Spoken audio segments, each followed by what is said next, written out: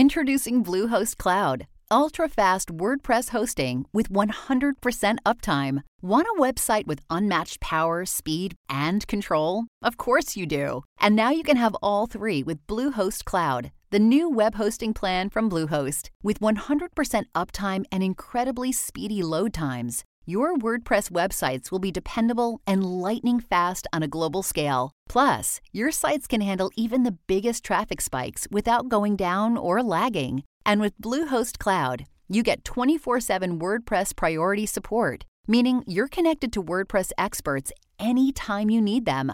Not to mention, you automatically get daily backups and world-class security. So, what are you waiting for? Get Bluehost Cloud today by visiting Bluehost.com. That's Bluehost.com. I love microdosing. I love microdosing. Yesterday, I needed to go practice my drums. And I popped a little microdose gummy. And I'll tell you what happened. I drummed for about a good 2 hours. That's fabulous. Yeah. I was looking at our new roof, hoping that it wasn't going to leak. And I got some anxiety about it. So I thought, you know what? I'm going to take a gummy just to calm down so I can go to sleep and not worry about this. And I did. And I had a great night's sleep. And I woke up and there was no leak. I've noticed a change in you for a positive change. I like to hear that. Yeah. I feel like your mood is like very centered. I'm sleeping much better. Microdose gummies deliver perfect entry-level doses of THC that help you feel just that right amount of good. And you can get 30% off your first order, plus free shipping today at microdose.com, promo code PANTS. It's available nationwide. That's microdose.com, promo code PANTS for 30% off and free shipping. Microdose.com, promo code PANTS. Pants.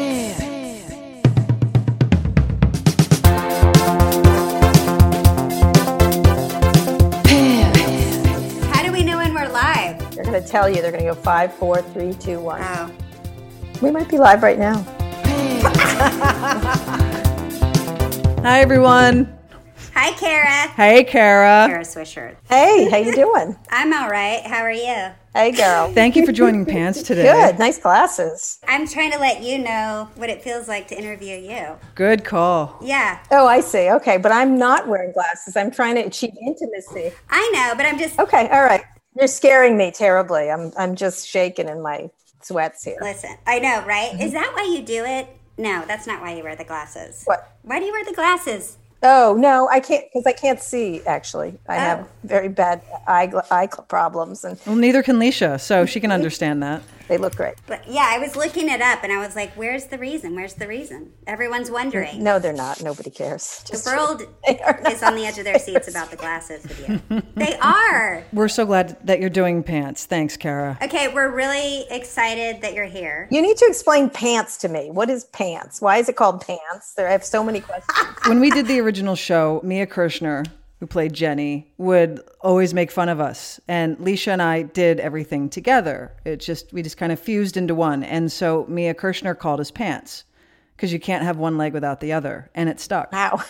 That's really strange. It's really where it came from. Yeah, you could do lots of things, but pants would not be my first.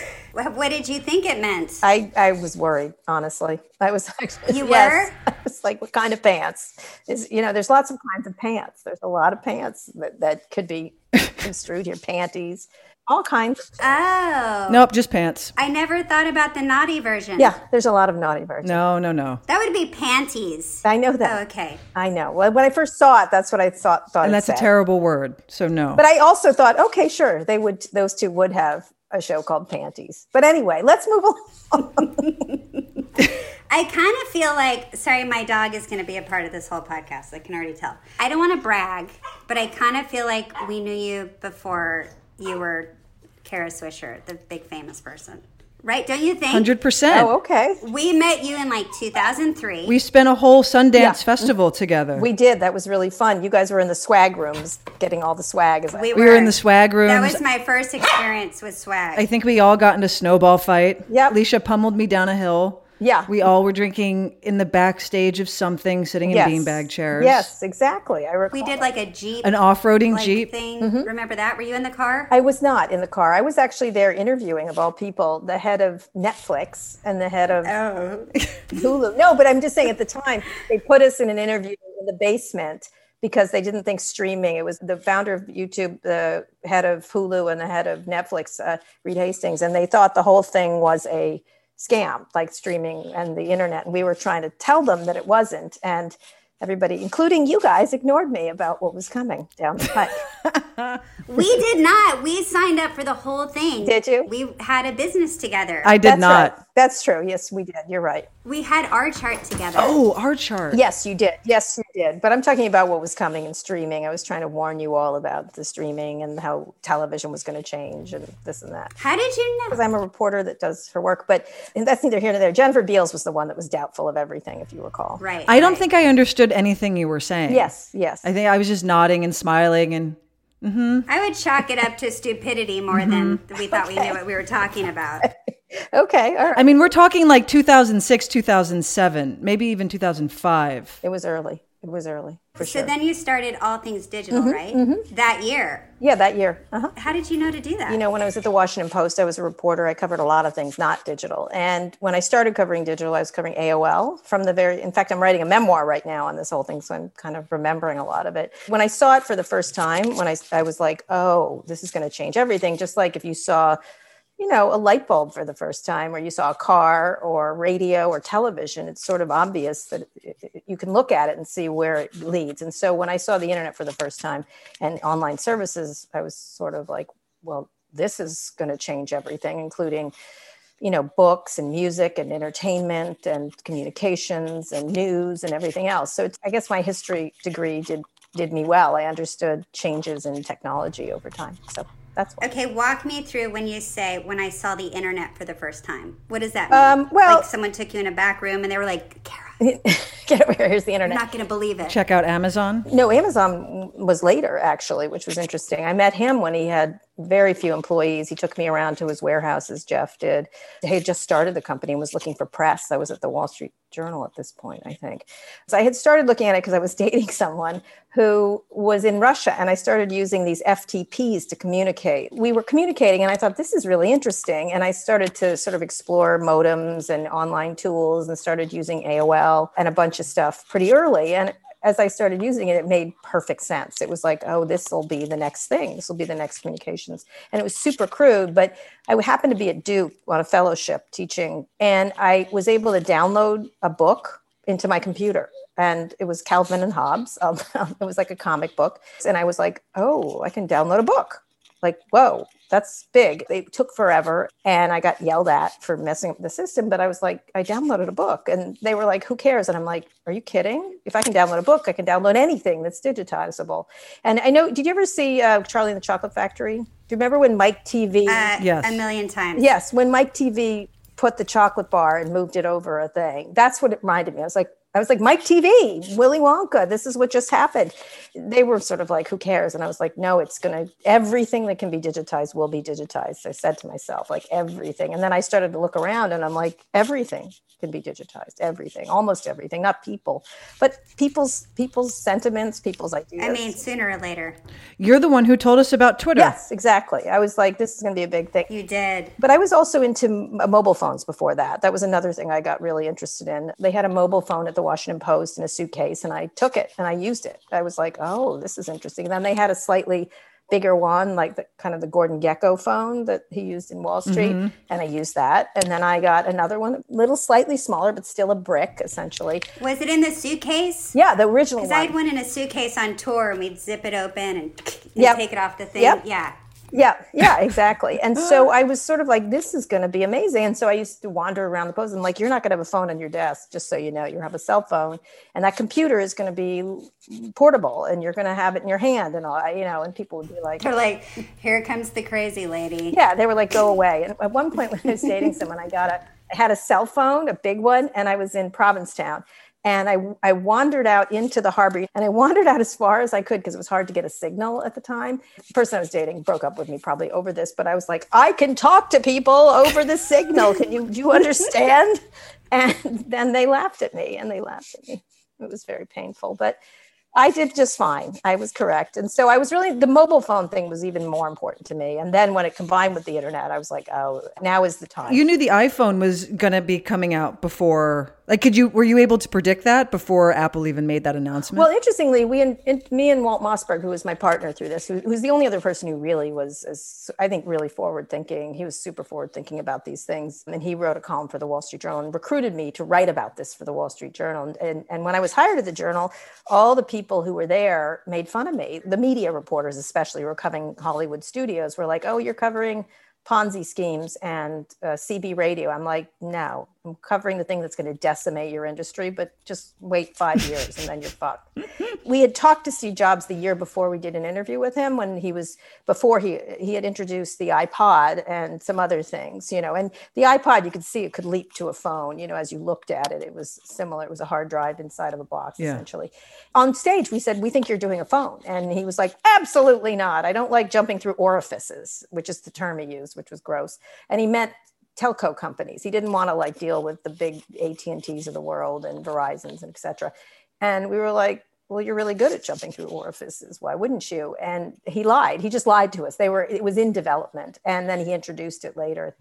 And so the next year we had him on stage and we're like, you lied to us. And he's like, yes, I did. Yes, I absolutely lied to you, which is sort of like, where do you go from there? You're like, oh, okay. Thank you. Thank you for that. Yeah. And how do you trust him from then on? Yeah. And then when that was there with the apps, that was another thing you start to see where it was going, because the apps were a beautiful way of navigating a phone and having all kinds of information. And as the app store started really going, you could see, the phone by itself is useless without things to do on it. Yeah. And it's also useless without wireless coverage that's good. Each of the parts had to come together. And so you had to have things that would work on them that you could do, whether they're games or communications or stuff like that. And so when you started to see the pieces coming together in that beautiful first iPhone, although if you look at the old iPhone, it's like, what is this? It's actually kind of still beautiful. I still have my first iPhone. You started to see where it was going very quickly. I rebelled against the iPhone. I loved the BlackBerry. Me too. Yeah. And I resisted for years. I may have been one of the last people to get an iPhone. Mm-hmm.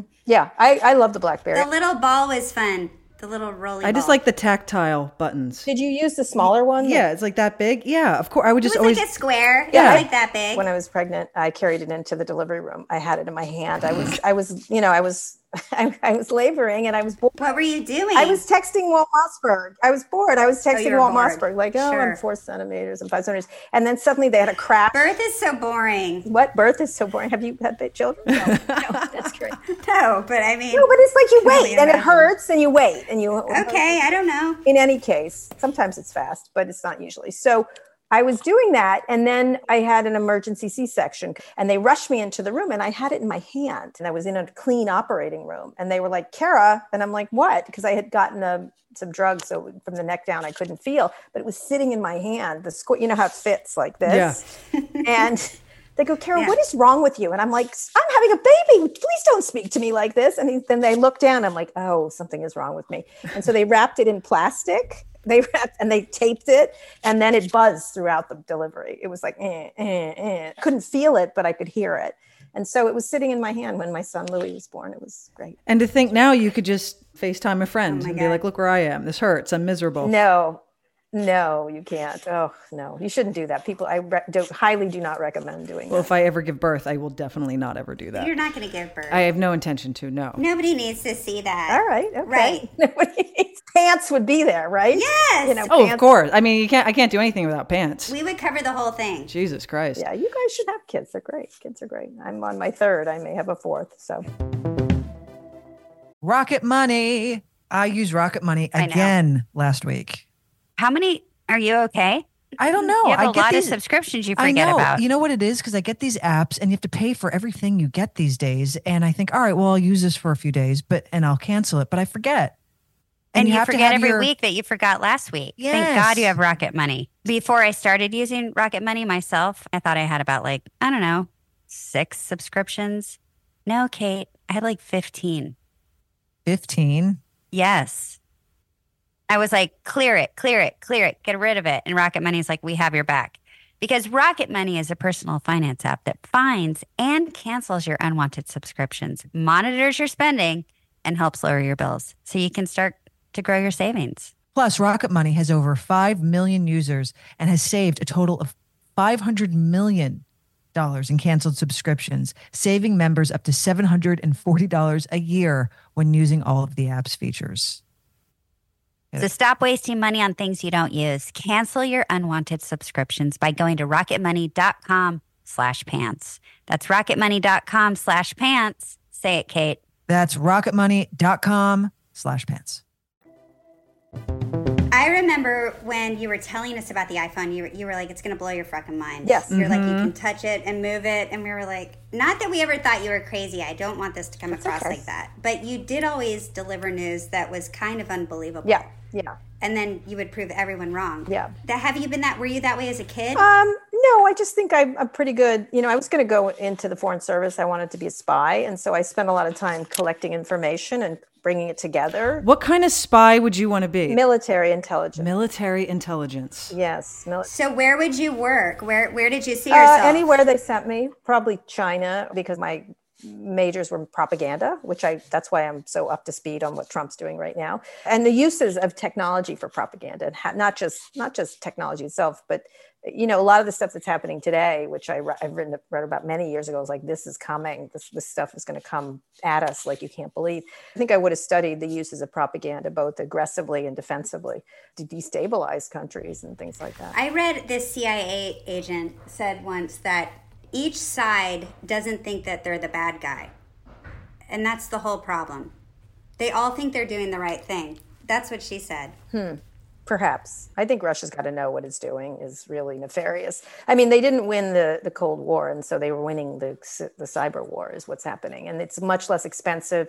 They don't have to maintain troops. I mean, they have troops and everything else, but they really lost badly to the U.S. in that sense. So it was really important that they double down in cyber because it's inexpensive, it's easy to manipulate, and Facebook and others make the tools for them to do it. It's not, they didn't hack anything. They just were customers of these social media Right sites. now, what would you say is something that we're not paying attention to that we should? I think probably the vaccine stuff. I'm focused a lot on the vaccine stuff. I'm doing a lot of podcasts on the technology behind vaccine delivery, people using it, and especially the propaganda around it.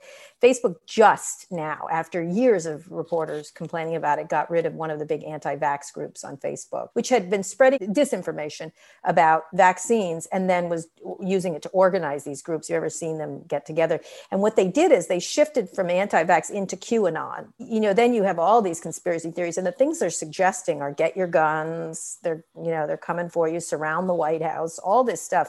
So it's all sort of mush-mashed into anti-vaxxers, QAnon, and people who really want to foment civil unrest and yoga, right? Aren't they getting a lot of yoga moms? They're getting a lot more people than you think. Yeah.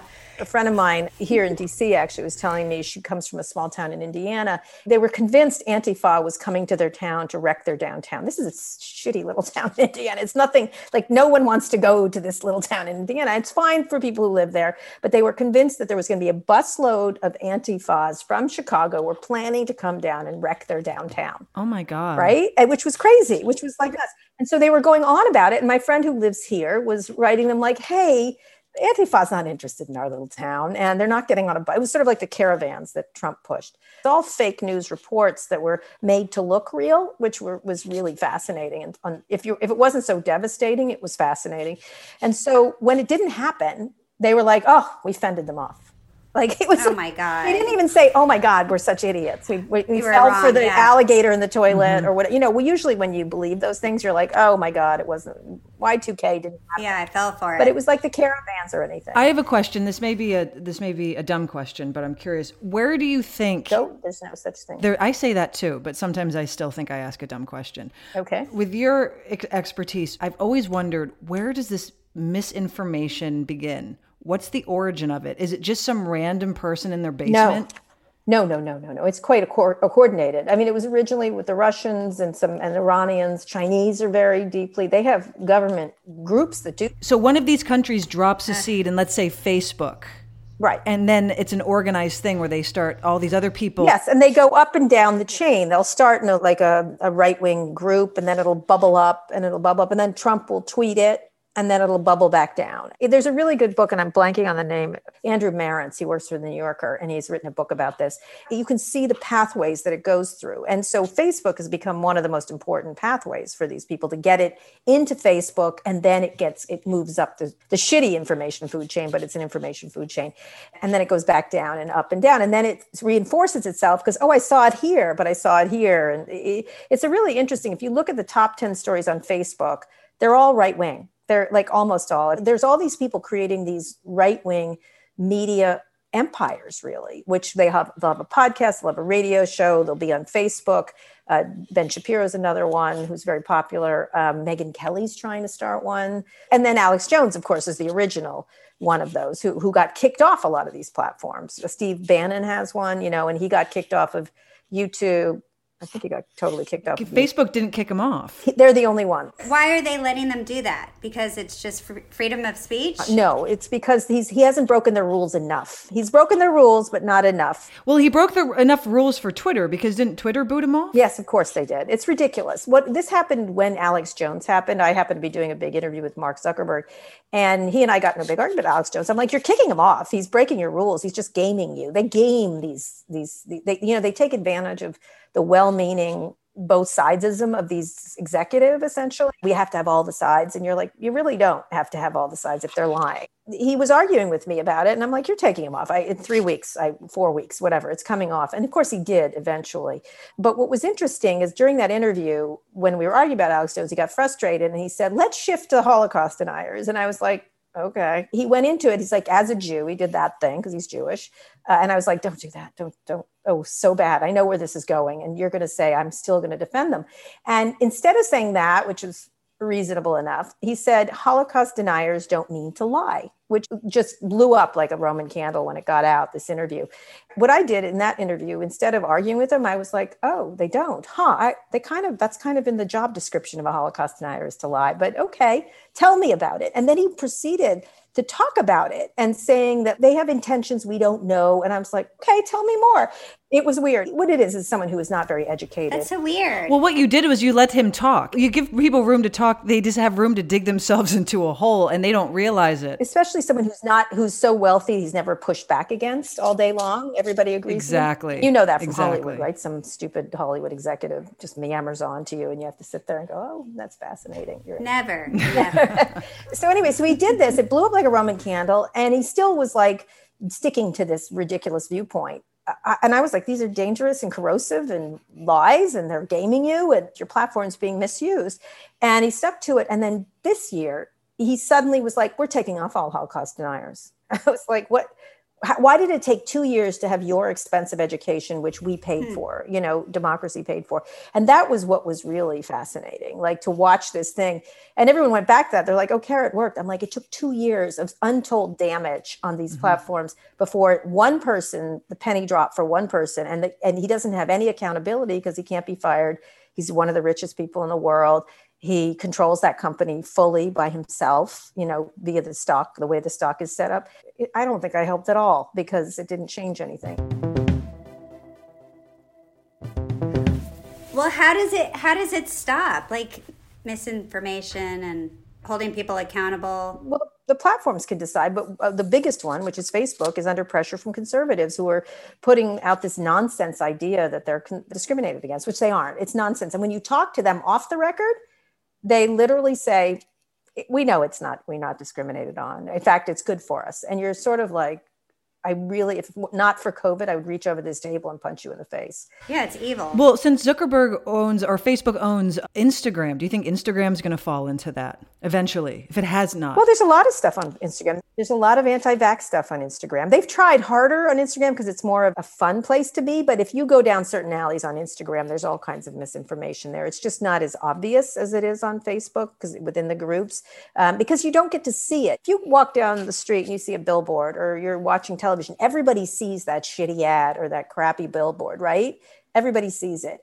Online, they can send 1 million different lies to 1 million different people that are all different based on other things they collected from you, all your data. And so they can streamline the lie to fit you. It's called targeting, to fit you directly. Like what would affect Leisha, what would affect Kate are very different things. And what they do it is not so much through ads, by the way. The ads are not where the action is. The action is in content, in the fake content that goes on. And they could monitor them. They could do a better job cleaning it out, but it's a flood of sewage that's coming. This is like that documentary on Netflix that I just watched that scared the shit out of me.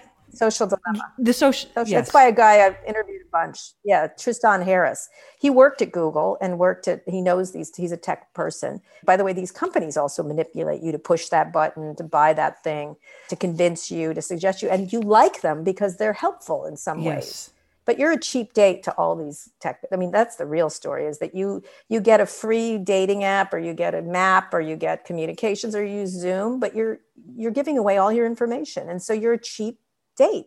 Like everyone's, I get a lot. I'm like, well, why are they the richest people in the world? Why are those the biggest companies in the world? Did you get any of that trade? And when you think of the actual trade, it's like dealing with the casino at Las Vegas. You're the sucker. If you don't see the sucker in the room, you don't realize you yourself are the sucker. Those ads on Instagram one time got me, and I bought something and I was like, oh, this is just a bunch of crap. Yeah. I have to say. I'm not impressed with the Instagram ads. Wow. Well, they're very compelling though, right? You kind of were like, ooh, I want those flats. Yeah, they know me. Those stretchy yoga pants look fantastic. Yeah, they know me. Look at those cozy slippers. I don't use Instagram. Do you miss the 70s? Do you miss the days when none of this existed, or do you like kind of feed off of it? You love it. No, I love it. Are you kidding? I was the one wandering around Provincetown and Harbor ignoring a date so I could talk on a phone. I love technology. I know, but now that you see like sort of the evil side of it all, does it make you... No, because the original promise was to do things like educate people, to bring people together, to show commonality. You can make it that way. I mean, let's talk about TikTok, for example, which let's leave across the Chinese stuff. That's not my generation. I don't know TikTok. Yes, you do. I'm not a TikToker. We're not TikTokers, but we know it. You should. It's really great. So leaving aside the issues around Chinese surveillance, I wrote a big column about using TikTok a lot because it was so entertaining and lovely.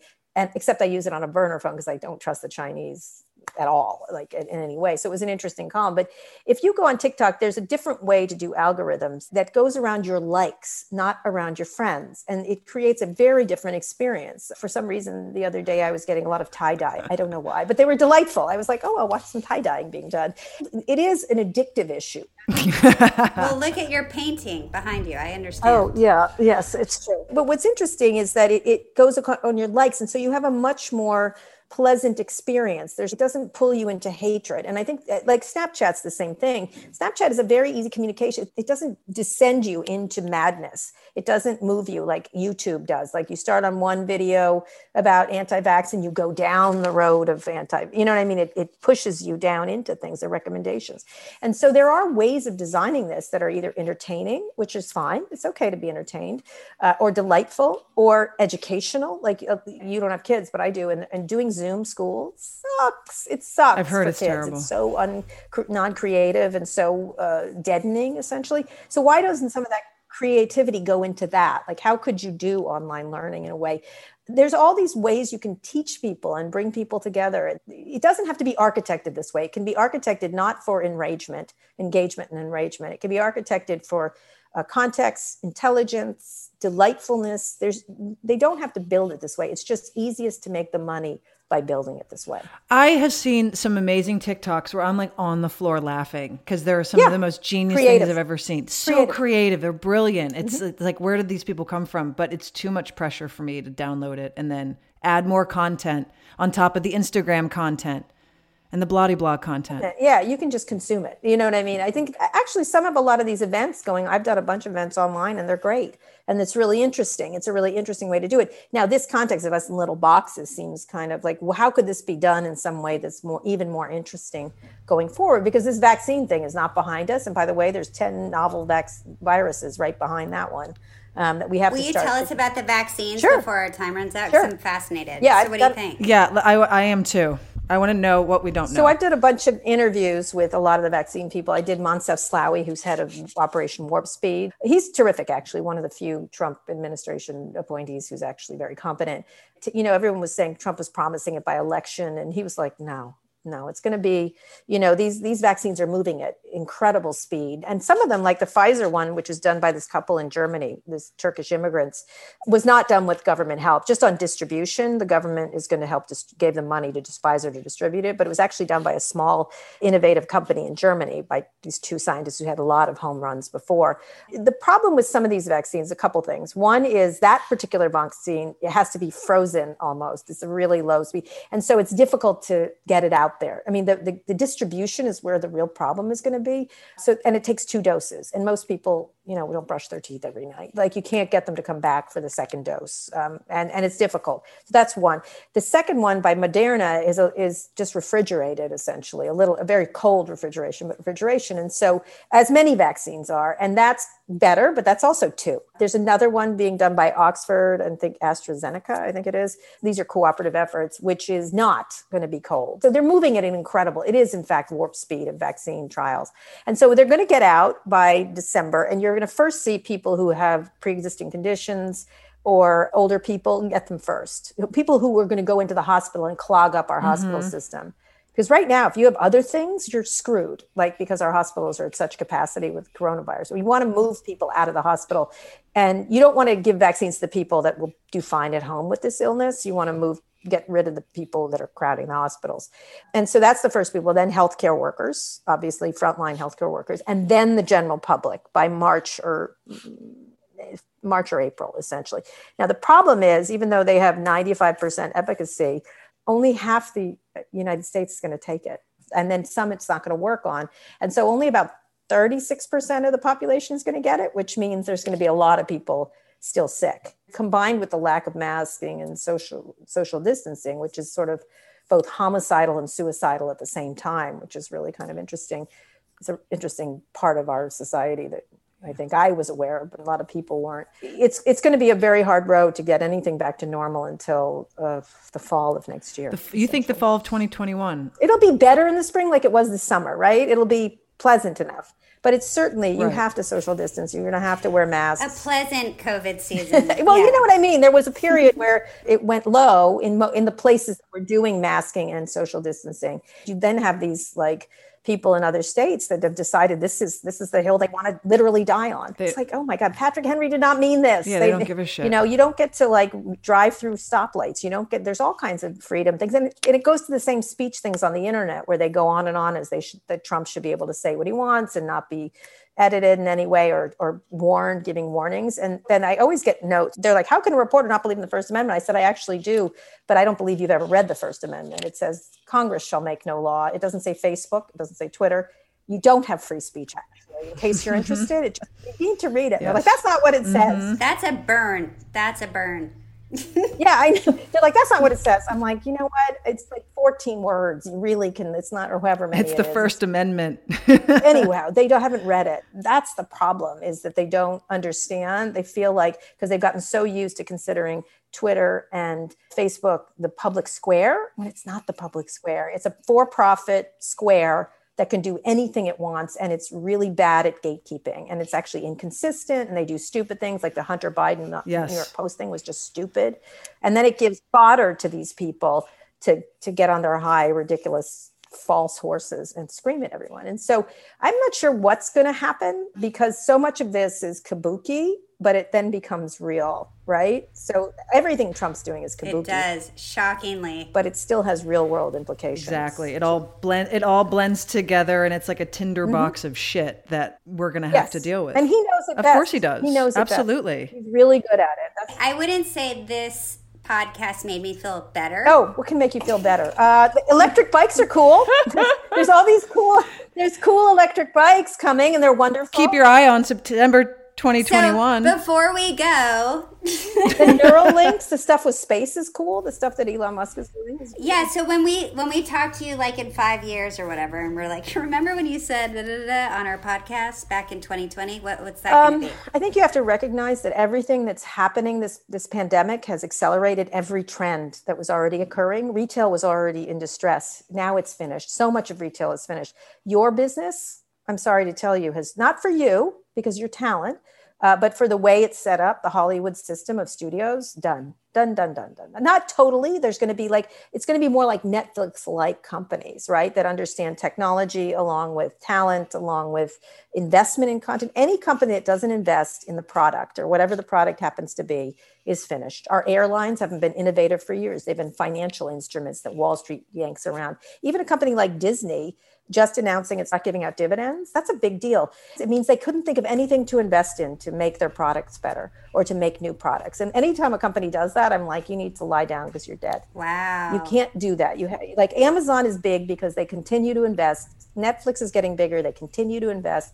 And all the companies that have done well in this pandemic are all tech companies. Every one of them. Hotels, the way they were, finished. Restaurants, finished. And that means these companies are going to get too big. And that means the government needs to step in and break them up a little bit. Even if they're innovative and doing things, they will eventually quash innovation. And so that's what I'm spending a lot of time talking to legislators and regulators right now. I had a meeting today with a pretty high ranking legislator and then a regulator. And I'm like, here's the things that you can't let them buy this. They can't do this because then they can start sucking up everything. And you'll like it because it's like Amazon is great, except, they make things, they control the marketplace and they sell you things and they undercut other retailers. And therefore they become the company store. And you'll be happy because they deliver it to you in 14 seconds. This sounds horrible. I'm not looking forward to the next 5 years, I have to say. But there's going to be cool stuff in health. There's going to be cool stuff in health longevity, space stuff is pretty cool. Some of the stuff around AI is interesting if it can be used properly in order to deal with our climate change. And my biggest thing is climate change tech. I'm focused really heavily on who is going to be the world's first trillionaire. And I think it's going to be a climate change technology person who's going to figure out. Yes. That's gigantic. Climate change tech is going to move so fast, and transportation tech is really cool. Some of the stuff on electric cars. Well, that's great news. Leave us with some hope here, Kara. Woo. No time travel. What would you do if you could go back in time, Pants? I just want to visit my mom. That's all I want right now. And I can't. And so if there's a time machine where I can just get into something and then boop, I'm in her living room, I'll be so happy. Sweet. What about you, other Pants? Like jetpacks? No jetpacks. No, they're not good. Flying cars? Oh, okay. I'd go back to Jesus and say, what the fuck? Oh, that's you want to go that? I go all the way back. I'd want to see that. I'd want to understand that. I just want to go across the country. That's all. I would drop some acid at Woodstock and see some great musicians. Yeah, well, or something. I don't know if it'd be entertaining. For fun. Kara, thank you. You left us terrified. Terrified. But incredibly informed. How's the show doing? I love the show. Oh, good. Are you going to test and everything? Do the testing thing? 3 times a week. We start filming in 2 weeks. 3 times a week. You bubble up. Right? You can't really bubble up. No one can be a fascist. You just have to give the honor system and say, we're all going to be smart, right? Mercifully, we have a very responsible group of people with us. We get tested 3 times a week. Good. That's what you do. It's just logic. Good. That's exciting. I'm excited you're doing a podcast following in my 5 years now footsteps. I appreciate it. Totally. All right. Well, we love you, Kara. Thank you, Kara. All right. Thanks. Talk to you soon. Bye. Bye. Thank you so much, Kara. Right, bye. See you guys later. Thanks. Bye.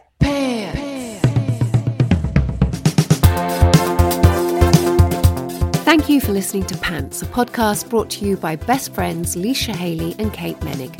Pants is produced and edited by Rachel Shelley, that's me, here in the UK.